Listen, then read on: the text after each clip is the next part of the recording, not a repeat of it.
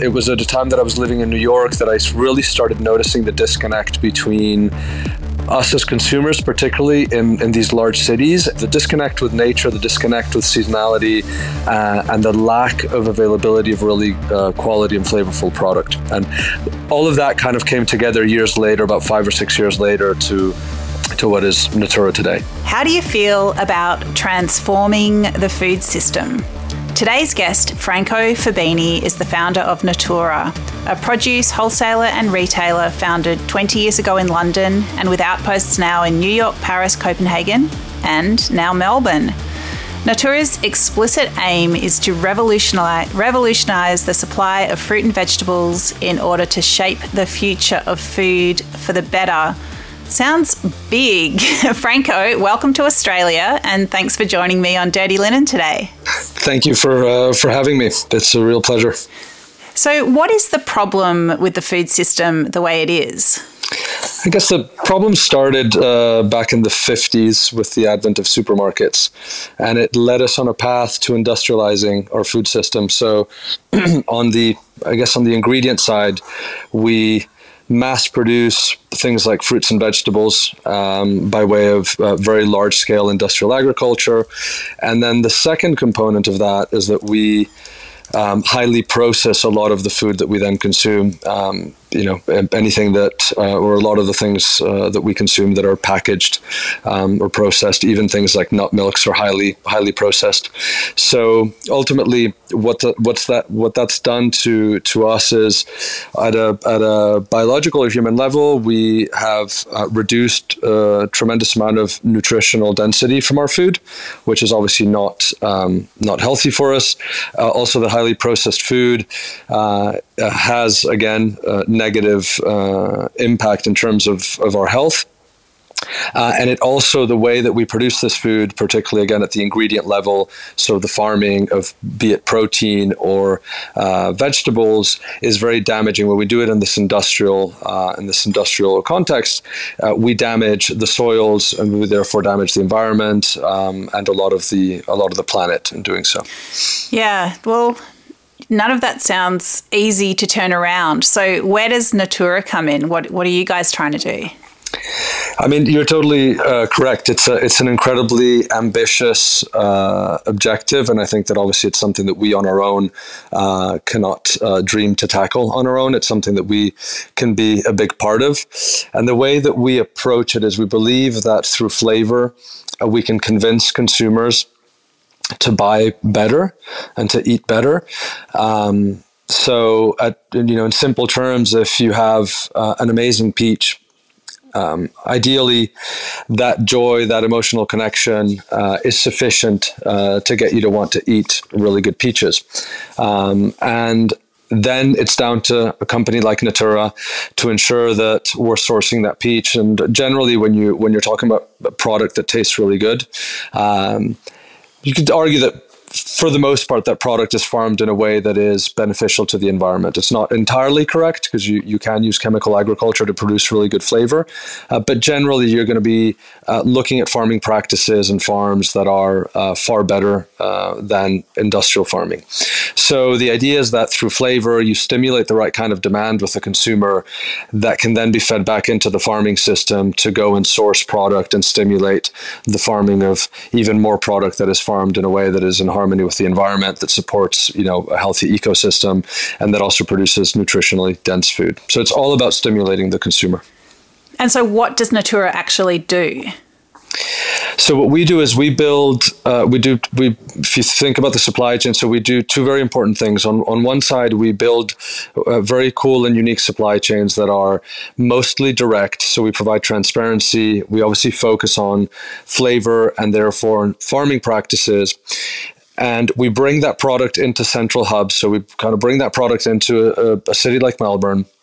And then what we do on the other end is we find the right types of customers, be those restaurants or end consumers, where we can get the customer to appreciate and value the product, pay the right price for it so that it can sustain this healthy supply chain, and essentially create a market and stimulate a market. And we do that through education. We do that through a lot of content, through a lot of research.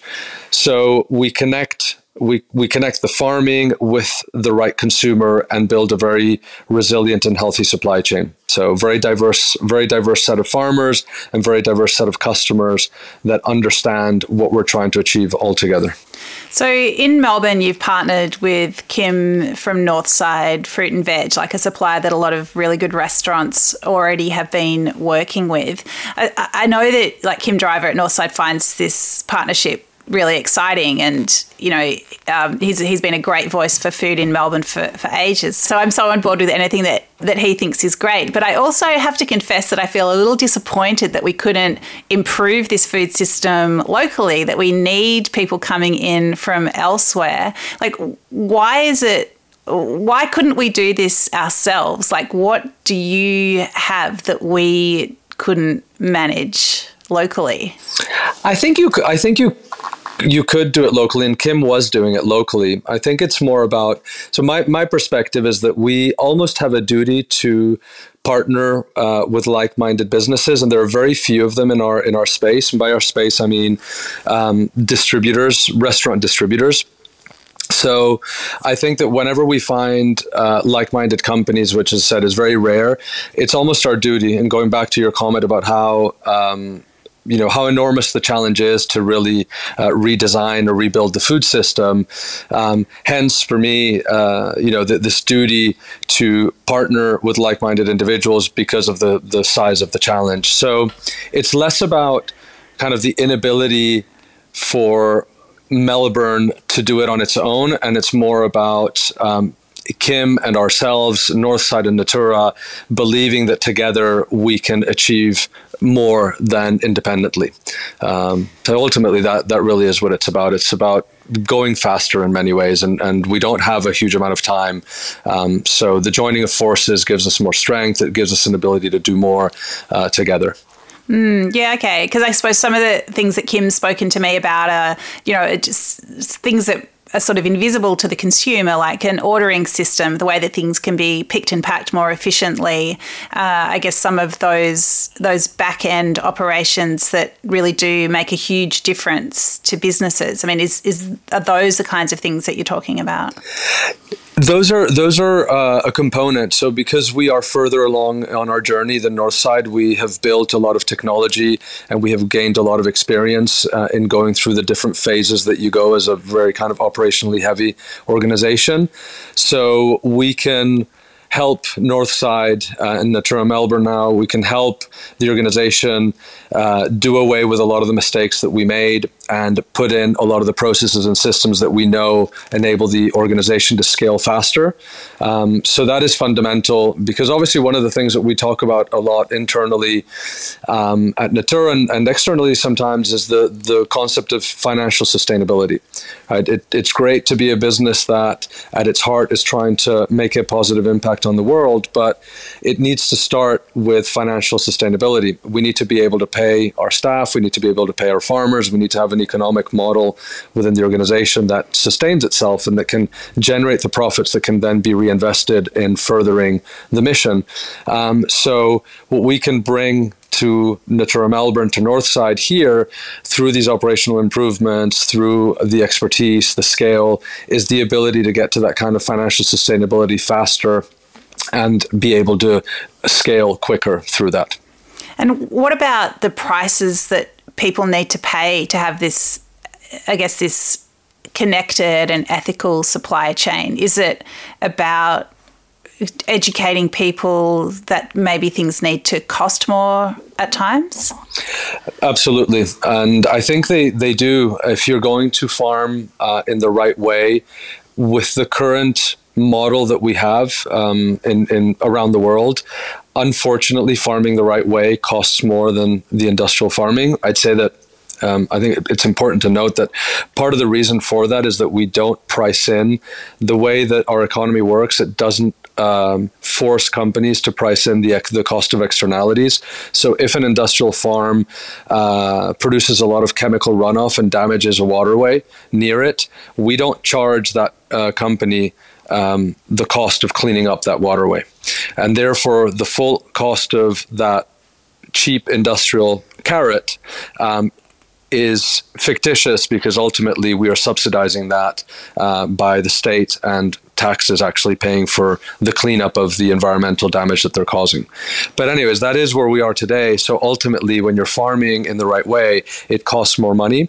And it's fundamental that as consumers, and this goes both as consumers that are, when we buy product to cook at home, when we go and sit down at a restaurant, and also chefs as consumers, we all need to understand that if we want better quality food, we need to spend a bit more money on that food. I mean, it's just, these are such big issues, and no one organisation or person can solve everything, but there is a certain amount of privilege in the way that this works. I mean, do you think capitalism in the way it functions in general is in any sense compatible with a concern for the environment and flow-on impacts? It's a wonderful question. I've got to say I'm hopeful, and I guess I think that, is it compatible? It's questionable whether it's compatible in its current form. I think that I look at companies like Patagonia. I'm a big fan of Yvon Chouinard and what they've built at Patagonia.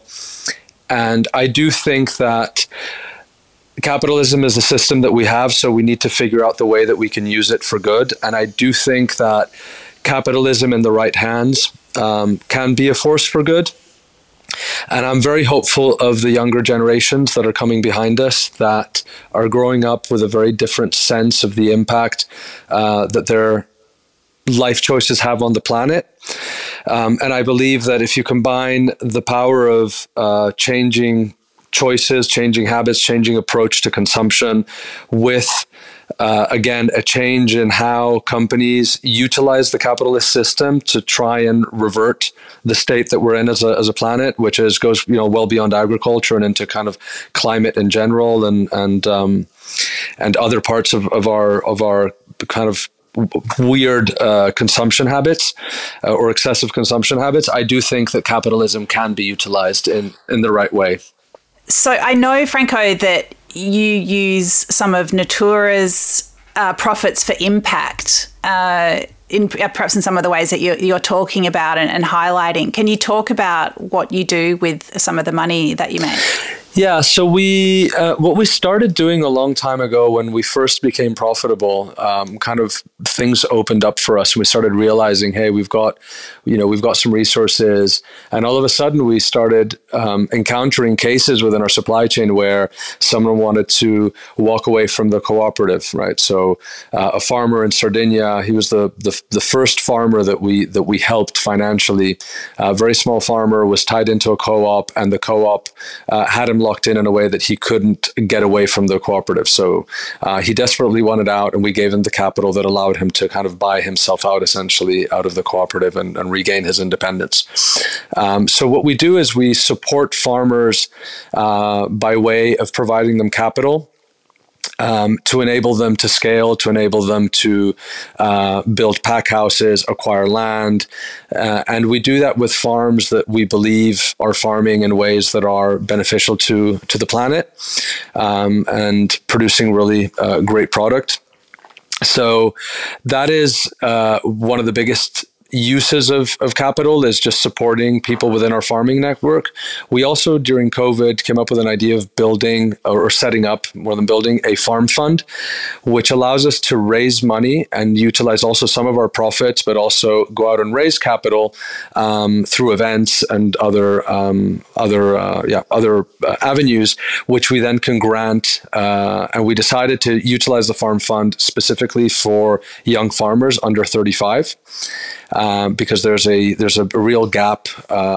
Young farmers are very underrepresented in most of the regions. So that is a way of providing essentially free money to farms. And then the third thing that we do is we set up our own farms. So we have 2 farms, one in Sicily and one south of London that we're just, we actually moved it from Cornwall to London, or sorry, to the south of London near Guildford. So that is being set up as we speak. So we should be planting in the spring. Wow, it's very exciting. I love this young farmer focus. Have you got a success story, a story that you're really proud of? I mean, it's very early days, but we Charmaine earned our grant in the UK. Because we did part in the UK and part in France, but in the UK, Charmaine did, and she's a wonderful young farmer. She's farming. She managed to get just a couple of acres, not too far from London in Buckinghamshire. And she's producing some beautiful, beautiful produce. The really cool thing is that what we do with the Farm Fund has nothing to do with our supply chain. So we don't, when we gave the grant to Charmaine, she didn't work with Natura. She was just, farming and selling her product locally. And then this year, we started sourcing from Charmaine some amazing product. And I thought that was a really beautiful story. And hopefully we can support her to continue growing. She's farming in a very holistic way with very little soil intervention, which is something that's very cool and something that a lot of young farmers are doing here in Australia as well, in Victoria particularly. I'd love to talk to you about flavour a bit more, because I know that that's, I guess the selling point of Natura is that the produce that you source and sell is flavour first. But I feel like that's putting a lot of trust in consumers to know when, the peach or the broccoli or whatever isn't as delicious as it could be. How do you sell this idea of choosing food for flavour? I mean, some of it needs to be done face-to-face to some degree, right? It needs to be done whether it's in a store or whether it's at an event, or, it could be in partnership with a restaurant. But obviously nothing can beat tasting the product. The other thing that we do when we can't get in front or get the product in front of a customer is we spend a lot of time on developing content. And we are very, I'd say there's a lot of depth to Natura, and there's a lot of depth to our hunger for knowledge. Like we like to be able to go very deep in our knowledge, because we feel that if you're selling a product that is a high quality product, you need to back that up with high quality service. And part of that is also the fact that you need to be knowledgeable in what it is that you're selling. So naturally, we do gather a lot of information, and we're very hungry for knowledge, as I said. So we try and convert that into content that reaches the different consumers. So we speak in a certain way to the chefs, and then we speak a different way to consumers to try and express how we achieve flavor, or how a farmer achieves flavor in that specific product, and ways that you can search for flavor. So we did a campaign, for example, on scarring, and looking at, particularly peaches and nectarines and the scarring that they get, and how scarring is actually a sign of flavor and quality. So we can do that through, again, I guess, good content development, but ultimately there's nothing like tasting the product. Scarring, like on the fruit itself? What is that? Exactly.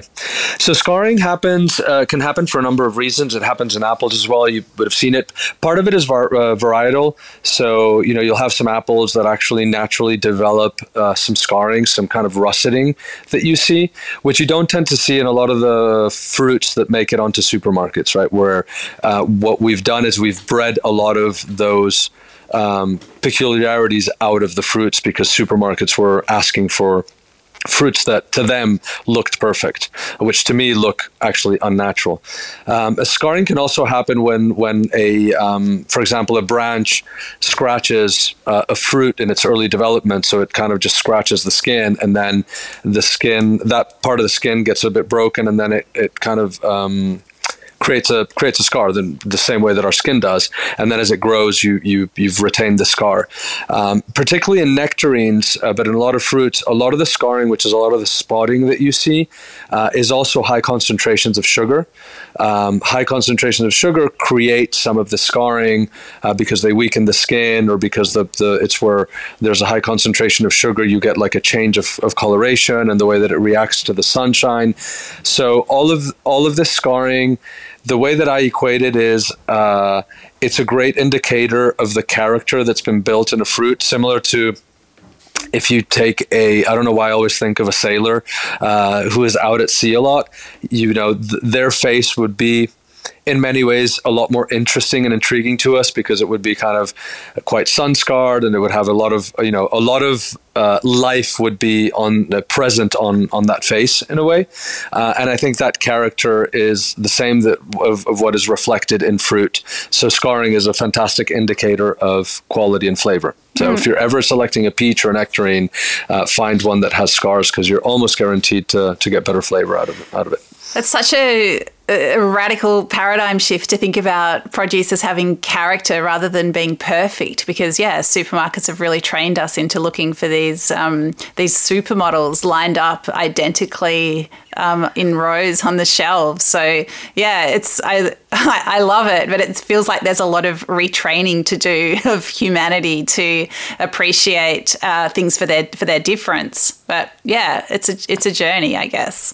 Yeah, completely. I think you're right. There's a huge amount of retraining and re-education that needs to happen. And as you say, that kind of uniformity is totally counter. I mean, it would be incredibly eerie if we all looked the same, and all had the same hair color, and I mean, it's not natural. It's not the way nature behaves to have that kind of uniformity. Yeah, it's so interesting. Something I sort of wrestle with when I think about this stuff is this idea of like the problem with nostalgia, because I think when a lot of people would think, okay, supermarkets are not great. There's a lot of problems with the way food is farmed and with the supply chain and where the money goes. So we know we shouldn't be perhaps doing a big shop there, but it's but then the farmers market feels like this very nostalgic kind of, this one-on-one relationship, which I love. It's great, but it doesn't necessarily work for farmers who have to, truck their produce around personally from place to place. And then, we concurrently have this idea that scale is evil, and it takes us away from, the source of things. Tech is impersonal. But, I mean, I know that you're using tech and scale to, in some ways, return to this idea of, imperfect produce that has heaps of flavour. But do you find that a tricky sort of balance when nostalgia is so much a part of the way people think food perhaps should be? Yeah, it is a tricky balance, and I'd say that it's a tricky balance, particularly with the market and with consumers. I say that the market is in the kind of ecosystem and the thoughts that people have on sometimes what we do and whether Natura is big or not big, and so. It definitely is about striking a balance. I do agree with you that I think there is this nostalgia, and it is important to be local, and I believe a lot in community and the power of community to get us back to a better place and in better harmony with nature. But at the same time, there's a lot of us on the planet. We consume a lot of food, and you need a system that is scalable if we're really going to enact change, because those industrial farms exist for a reason, and it's because we need to produce a huge amount of food. I don't believe that industrial farms are the answer, but also super tiny, local farms and all of us shopping at a farmer's market is just not going to cut it either. That's way too much on the other extreme. So we need to find that balance. And that balance, as you say, requires an element of scale, and it requires an element of utilizing technology to help stimulate or to be a component of changing the food system. I don't think that technology in itself can revolutionize the food system, but it's an enabler of it, and it helps get us into a better place. So, Franco, what took you into this work? What drove you to found Natura? Always had a connection to food. And I guess my grandfather was an entrepreneur, and I never, I guess, as a, very young and immature, I always thought, oh, I'm going to do something on my own.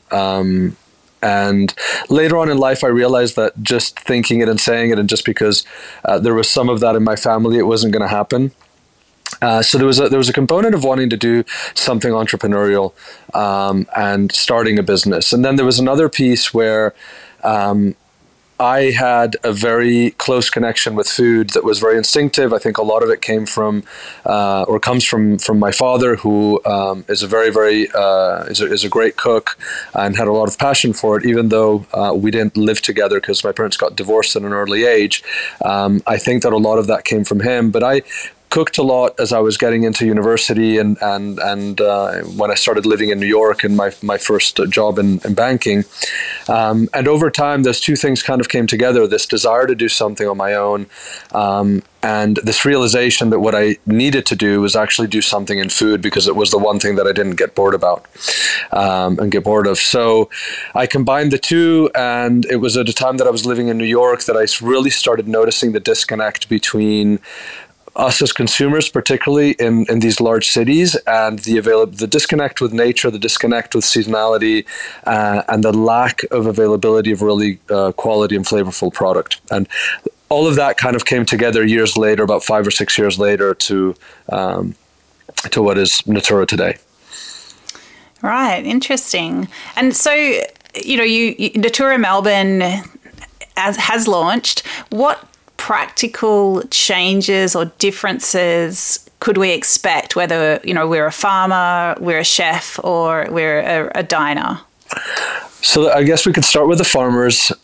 We've already provided some support to a farm here. They had some really bad flooding, so I think what we'll be able to bring to the farming community is a more proactive, and even a more proactive approach to the work that we all do in that part of the business. So more support, a little bit more engagement, and obviously continuing the great work that Kim has done over the last 6 years. So trying to go a little bit deeper in the way that we source, and that's by providing Natura Melbourne with more time, or providing Kim, who at the moment is the primary sourcing individual. So being able to spend more time visiting farms. In terms of the chefs, I think that our technology is going to improve the level of service that we can provide. I think the app is going to be a really cool development. We hopefully will launch it in Q1. So we have this very neat ordering app which delivers a huge amount of content. So for me, it's more the content than the ordering. So it provides real-time information on products that are tasting really great, things that are coming out of season, how product is evolving, insights into farms. So it's a very, very useful tool to get a much deeper level of information. So I think that's going to be a really great tool for chefs. We're also going to be bringing some product that comes from abroad. So a lot of the product that you find here in Australia already, things like Italian olive oils and great anchovies. So we're going to be bringing in some products from our kind of international supply chain, which are on a boat somewhere, making their way onto here. So I think that's going to be very cool for chefs as well. And obviously, as we broaden our sourcing with the farms, that's going to impact the range of product that we have for chefs. And we hope to push a little bit harder on the consumer side as well once we get a little bit more settled. So we still do some home deliveries, but we want to push a little bit harder. And hopefully at some point, I would love to open up a store here in Melbourne. But that's probably not next year, maybe something in 2024. I think the content that you speak about in the education, I dug around and found some of your newsletters, and I have to say it does bring it to life. There was one that really stuck with me. It was a pumpkin that was sweeter than a melon, and you spoke about how the farmer grew it and why it was so sweet, and then there was some ideas about how to use it. And so I imagine if you're a chef sort of flicking through what's available and what's seasonal, that you might see a product that you had never seen before, you didn't quite know how to use it, you weren't sure how it would fit in your menu, but then, when you have that deeper information, then perhaps you do see a place for it. I mean, is that sort of what you're going for? Yeah, absolutely. I think you kind of captured it right there, and I think that fruit and veg evolves weekly. Like it really changes. It's very different to protein or fish. There's seasonality in all foods, but fruit and veg is really a kind of daily. It's almost like a daily. We think about seasonality at Natura as a 365 day continuum, not as like winter, spring, summer, and fall. So for me, the more content that we can provide to chefs, the more information that we can provide to them that's really timely, the better service that we can provide, because it enables them to engage with the product in an even greater way. And I do a lot of cooking, and I think that's been fundamental to the way that Natura has evolved and how different we are to our competitors. And I think in part because I spend a lot of time cooking with the products that we source, and even when I'm sourcing, having a very similar mindset to the way a chef approaches looking at a product. It's helped me think about how to source better and also how to communicate better to chefs. And Franco, from your perspective on Australia, or certainly Victoria at this point, where do you think Australian food and farming sits? I'd have to say that to me, it sits on par or right below where Europe sits. I certainly feel that it's quite far ahead from the United States in terms of, and I'm making broad generalizations of kind of where I find that in terms of range and quality of product, when I think about fruits and vegetables, I think that generally it's very, very close, almost on par with Europe, which I think is saying a tremendous amount, because to me, kind of Italy, France, and Spain, not to discredit a lot of other great farming countries, but those three, and then you have a couple cultures in Asia that do some fantastic farming, notably Japan. But those three really, the breadth of product and the quality of product is incredibly high in Europe, and I think Australia is very, very close to that. If not on par, which is also down to the incredible diversity of climates and microclimates that the country has. Well, so long as we're feeding you well while you're here in Australia, Franco. It's been, really a real pleasure and so interesting to have you on the pod. Is there anything we haven't covered that you'd like to touch on? No, I think it's been really fun talking to you. The only other thing I could say is that it's my second time in Australia, and I've got to say that I was in Sydney for a day earlier in the week, and I genuinely incredibly impressed with the food scene here. I think it's I visit a lot of major cities around the world, and I've got to say that particularly Melbourne is up there with one of the best cities in the world in terms of what's going on. The quality of the chefs, the quality of the ingredients obviously plays a tremendous part, but even what you see beyond the restaurant scene, just what you see in terms of markets and products that people are producing, for retail, it's really, really fascinating what's going on here. So I'm very excited about being able to have a reason to come back here more often. Great. Well, thanks for being part of it, and thanks for sharing with us today, Franco. Really appreciate your time. Thank you. It's been a real pleasure. This is Dirty Linen, and I'm Danny Vallant. We air the issues that the hospitality industry finds hard to talk about, hearing from different people with unique perspectives. We want to hear from you as well. If you have something that needs to be said about a topic, get in touch so we can include your perspective. Contact us at dirtylinenat.deepintheweeds.com.au or hit us up on Insta at Dirty Linen Podcast. We can't wait to hear from you.